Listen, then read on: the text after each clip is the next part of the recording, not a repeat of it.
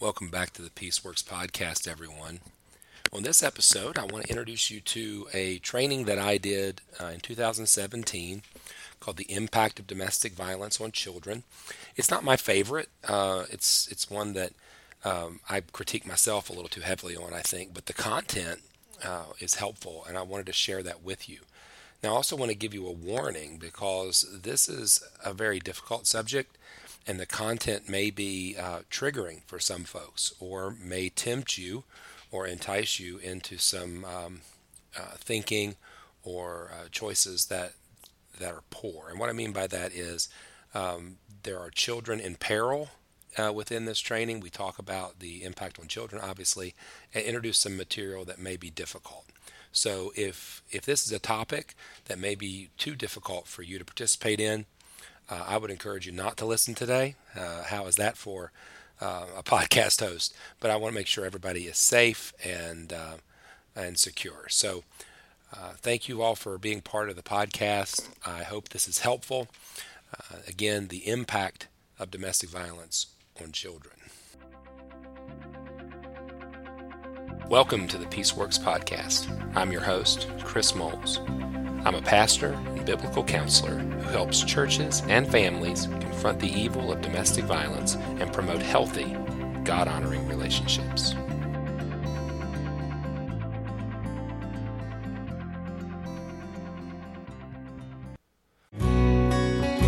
The following message is from the 2017 IBCD pre-conference with Chris Moles on the topic of domestic violence.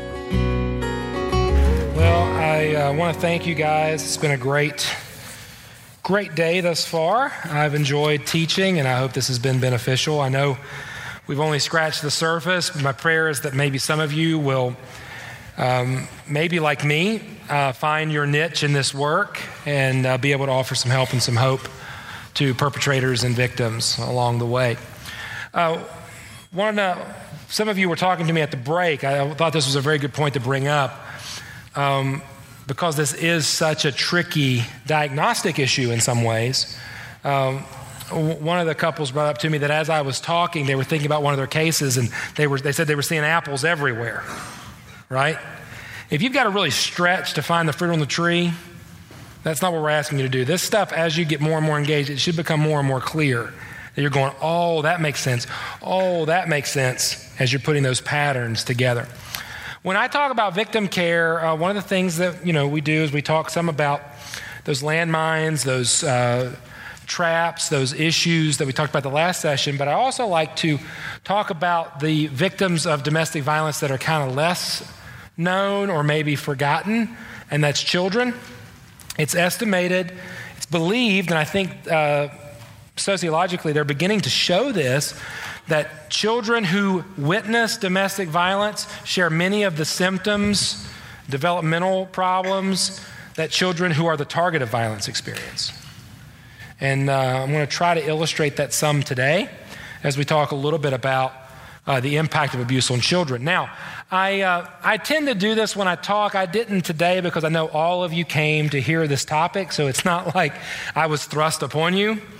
But this particular talk does carry some weight. If you're here and you've had about enough and you're a little wore out with the topic, or maybe you yourself have experienced violence or you did in the home as a child, no one's going to be upset or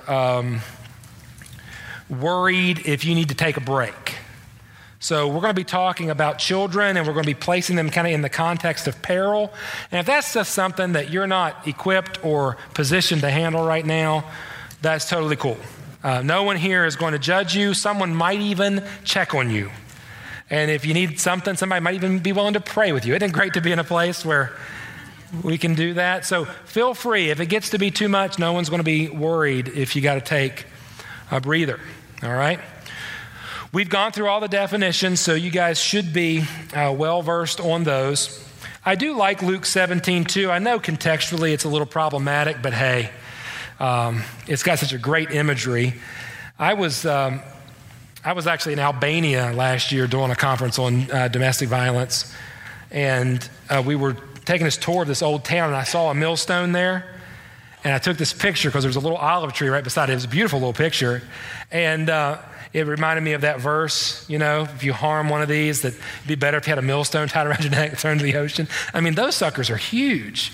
I mean, Flava Flav, you guys know, anybody? Yeah, boy, like that size clock, but only weighing, 200 pounds or 500 pounds or whatever. Crazy. But that verse comes to mind as I think about this topic. Why is this important? I think in large part this is important because of how often children are experiencing this. Domestic violence is the most frequently occurring violence that children experience. 1 out of 15 kids are exposed to domestic violence, and 90% of them are eyewitnesses to it.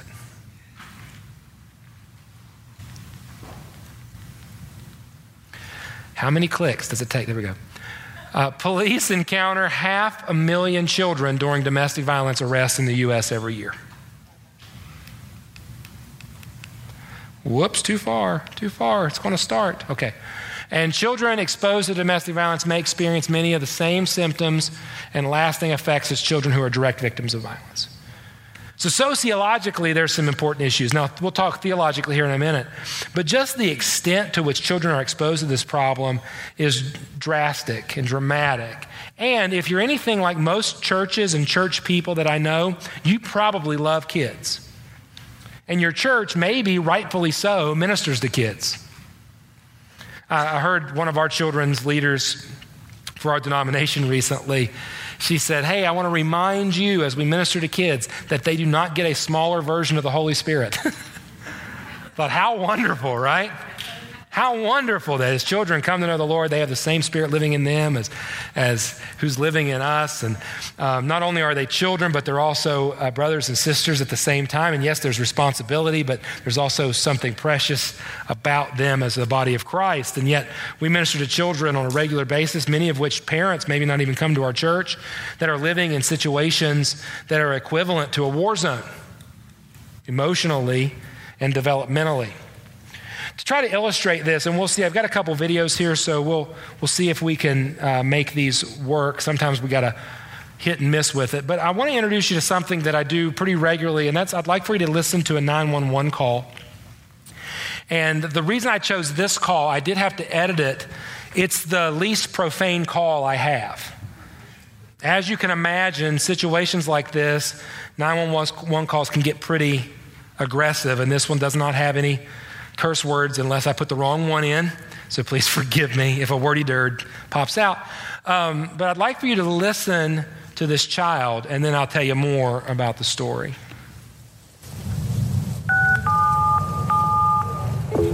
What's the standing emergency? My mommy just having a fight. Is she getting it? I'm talking to the police, Mommy. Stop it! Don't hurt my baby! Stop it! Could you just send the police, please? Okay, we're going to be there. What's going on? They're having a fight because this has been going on forever and ever. How's he hurting her? He made some red marks on Mom. Where did he make the red marks on? Her neck. Oh my God! What's the matter? Is your mother? Hello?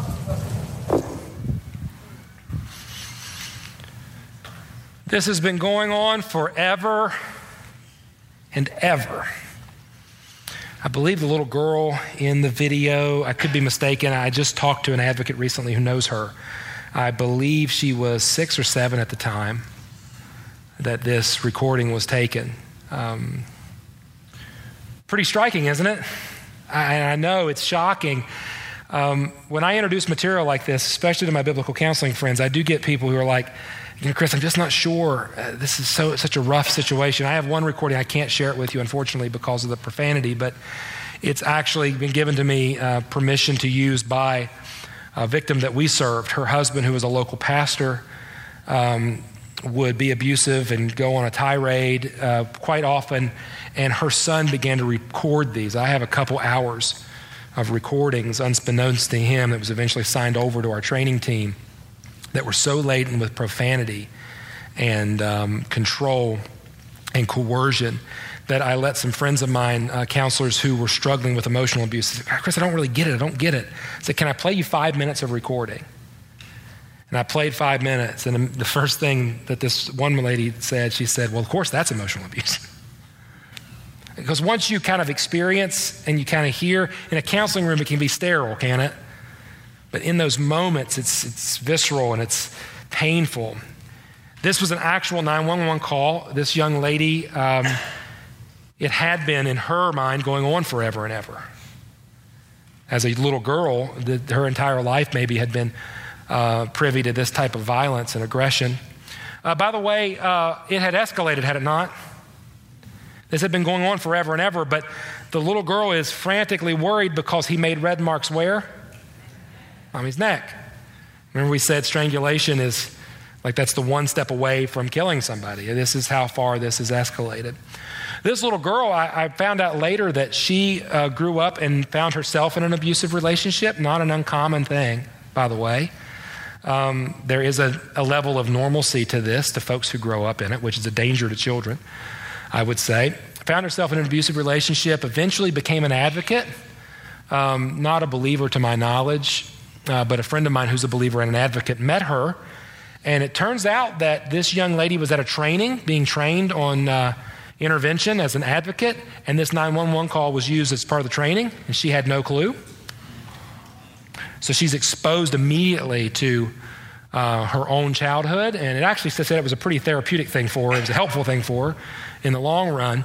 But and so now she uses her own recording to train folks. But this was an actual recording. Some things there that are real striking. So there's some sociological conditions. Considerations. Let's talk about the theological.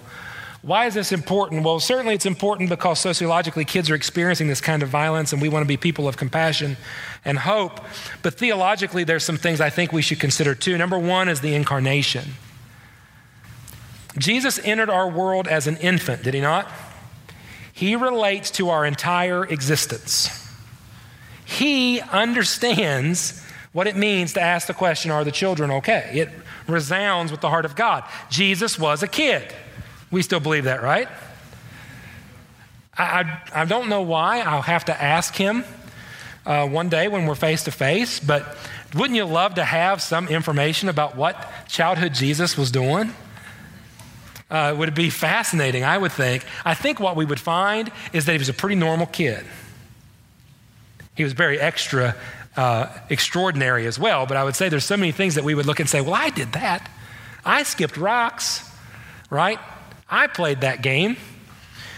The incarnation is not simply confined to Jesus' experienced adulthood, found himself upon the cross and rose from the dead. The incarnation is that he relates to our entire existence. So that as he's paying the penalty of our sin, he's doing so as a complete person, an entire existence. He identifies with us so fully that we can identify with him. So it's not that children are second-class citizens, I would hope, right? Christ saw fit to be part of our world as a child in a very humble way, as you can see Philippians 2:6-11 communicates. Number two, theologically, there's some consideration here about children and the kingdom. Children and the kingdom. As you read the New Testament, and in particular the Gospels, in a culture that devalued children, Jesus prioritized them. I love this story. I'm sorry, I'm a softie for the Gospels. I just think Jesus is awesome. And I love this story when the disciples are like, would you stop bothering the man? Get away from me, kid. You bother me, right?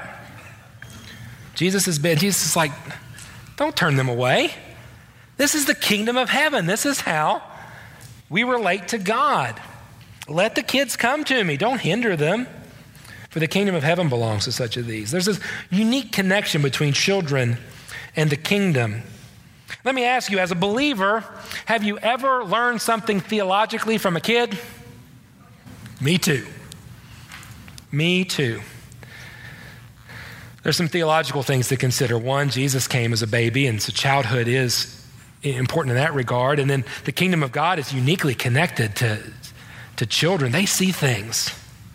Don't you wish you could still see things that way? That you weren't so tainted by things? There's also some theological considerations regarding the church and the vulnerable. The church and the vulnerable. You see, we have a responsibility to care for those in need. And children represent a significant class of what we would call the least of these. A significant class of the least of these. I love James 1:27. It was an interesting verse to me until we went on our adoption journey. My family adopted one of our children. We have one of each. One came by one means, one came by the other. And as we were starting our journey of adoption, this verse was one of those things that I kept clinging to, that religion that God our Father accepts as pure and faultless is this: to look after orphans and widows in their distress, to keep oneself from being polluted by the world. The church has a responsibility to the vulnerable, right? And kids who are experiencing domestic violence are being exposed to, really, to use Jason's words, a demonic distortion of the way family is supposed to be. They're not getting a clear picture of what's supposed to happen. And many of these children belong to or are part of a family that claims to be believers. Or a father, for instance, who is a leader in the church. We also have a biblical responsibility to children, both fathers and church leaders. There should be some scriptures in your notes that apply to this. I've quoted 1 Timothy 5:8 already. If anyone does not provide for his own, especially those in his household, he's denied the faith and is worse than an unbeliever. I am amazed from the court side of things how many men that I work with that try to use child support or the lack thereof as a means of controlling their spouse. And at the same time claiming to be a believer. Well, the courts are not fair. I shouldn't be paying this. Whatever the excuse is. Dude, that's set aside for your kids. Take your responsibility. I mean, even unbelievers do that, according to the passage. But it is so disheartening to see husbands and fathers who are so driven by control that they will intentionally, in order to intentionally harm their spouse, they will directly or indirectly harm their kids. Or use their kids as a weapon, even, to send messages or to create doubt. I once worked with a guy who, this is much more seemingly innocent, but it was an interesting conversation that he and I had after he disclosed this to me. He would have his kids on certain weekends. His partner, his wife, would have them on certain weekends. They were in a separation while the courts were figuring some things out. Their churches were involved. Their church was involved. It was, like you expect, it was a big mess. Different people were trying to get different moving parts to the puzzle. And he had the kids over one day, and one of his kids said to him, "Dad, when will this be over?" And the dad said, "Well, you need to ask your mother because she's the one causing all this." Now, he might have believed that, but the intent behind it was I want mom to hear this, right? That's not a child's responsibility, is it? Kids are not marriage counselors or mediators. They're kids. Yet we expose them to quite a bit. All right, let's talk about some direct risks, because I want to give you another vignette here in a moment, and then we're going to do some interaction. Yay! Because I'm hit the wall. And I need y'all to talk a little bit. Here's some direct risks to kids. Their emotional well-being. I think we could agree that growing up in a house that's tumultuous, whether it's a toxic couple relationship or more severe, a domestic abuse situation, it can hinder a child's development, their sense of safety, and their general happiness. Agreed? All right. The domestic violence is being shown to affect their social development. This makes sense when you start to think about the social connections that children are going to be asked to make as they grow older, like connections about family relationships, intimate relationships and peer relationships. I don't have permission to show you, but I'd use a video with our men's group, and it's called Let's Play House, and it's a brother and a sister, and the little boy says, hey, let's play house, and then it's black and white, and it shows she's trying to cook at the play stove, and he's got bills, and he's throwing them on the ground, and he knocks the food off the table, and he beats his fist on the table. And it's to demonstrate the fact that there are instances in which children are mimicking the behaviors shown to them by their parents. And the idea here is that this is what we're modeling as normative. It can affect a child's social development. You can probably see then that it can affect an individual's intimate relationships in the future, can it not? So let's say my only experience, now granted, please don't hear me say this is causative. There's hope for everybody. There are plenty of people. I think identical twins are my favorite studies on this, right? You can have one twin who's like a complete addict and the other twin who's like a teetotaler. Same genetics, same environment, but they make different choices. So there are children who are exposed to abuse that do not fall back into the pattern. But you do see the risk of how this behavior becoming normative can affect intimate relationships in the future. A young lady who witnesses her mother being abused, finding herself in a controlling relationship. As a young man who shows her attention that her father doesn't show her and takes care of her and comforts her when things are not going well at home, but also wants to know where she's at and where she's going to be, and she has to text back within a few minutes. Are you following? And even how we relate to each other, how children play, etc. It can affect how children behave at home and school. They might mimic the abusive behavior, or they might be excessively compliant. And this is the weird thing about this world. They tend to see that young boys tend to, not always, remember contributive, not causative, young boys tend to lash out as they experience and witness abuse. Young girls tend to comply to the point of, I get straight A's, everything's clean. They're presenting problems in counseling, maybe things such as cutting, self-image. Do you see the connection? Usually those things that we counsel young women for based in a heart of control may, not always, but may come out of a family situation that's completely out of control. Are you tracking with me? So there could be control issues, OCD, excessive things, and as we dig and pull the rope, we might find that they've experienced either as a target of abuse or maybe they've witnessed abuse. Again, not causative, but certainly something we want to know as we're pulling the rope and gathering data. It will also, and I cannot stress this enough, I see this in the men that I work with, it will also, may also contribute to beliefs about violence, including beliefs about entitlement or normalcy. With young men in particular, maybe you guys are fine. Let me present this, and you tell me as counselors, those of you who are counseling, if you're finding this. I'm a Gen Xer, all right? You probably haven't heard of us in a while because there's this new group of kids, and they're the same size as the boomers. I hate to break it to you, boomers, but I think you and the millennials are basically the same group of people. You're just separated by, and like the four other Gen Xers said, amen. You probably haven't heard of us in a while, but I have found that as I'm working with young men who are coming up behind me, maybe they're in their 20s or even early 30s, a real misunderstanding of what it means to have respect. Have you guys seen this? It's like the word got redefined somewhere. That at one point in time, respect was about the way I carried myself. Right? I show people respect, I be respectful. But it somewhere along the line transitioned to respect is something that I not only earn, but I take. And that if you contradict me or you confront me, you're disrespecting. I'm popping my jersey here. You're disrespecting me. I literally had a young man say that to me when I was challenging him. He said, "Why are you disrespecting me?" I said, "I don't know I was. I didn't know I was disrespecting you. In what ways was I not showing you respect?" It was a judgment. I was being judgmental by asking questions.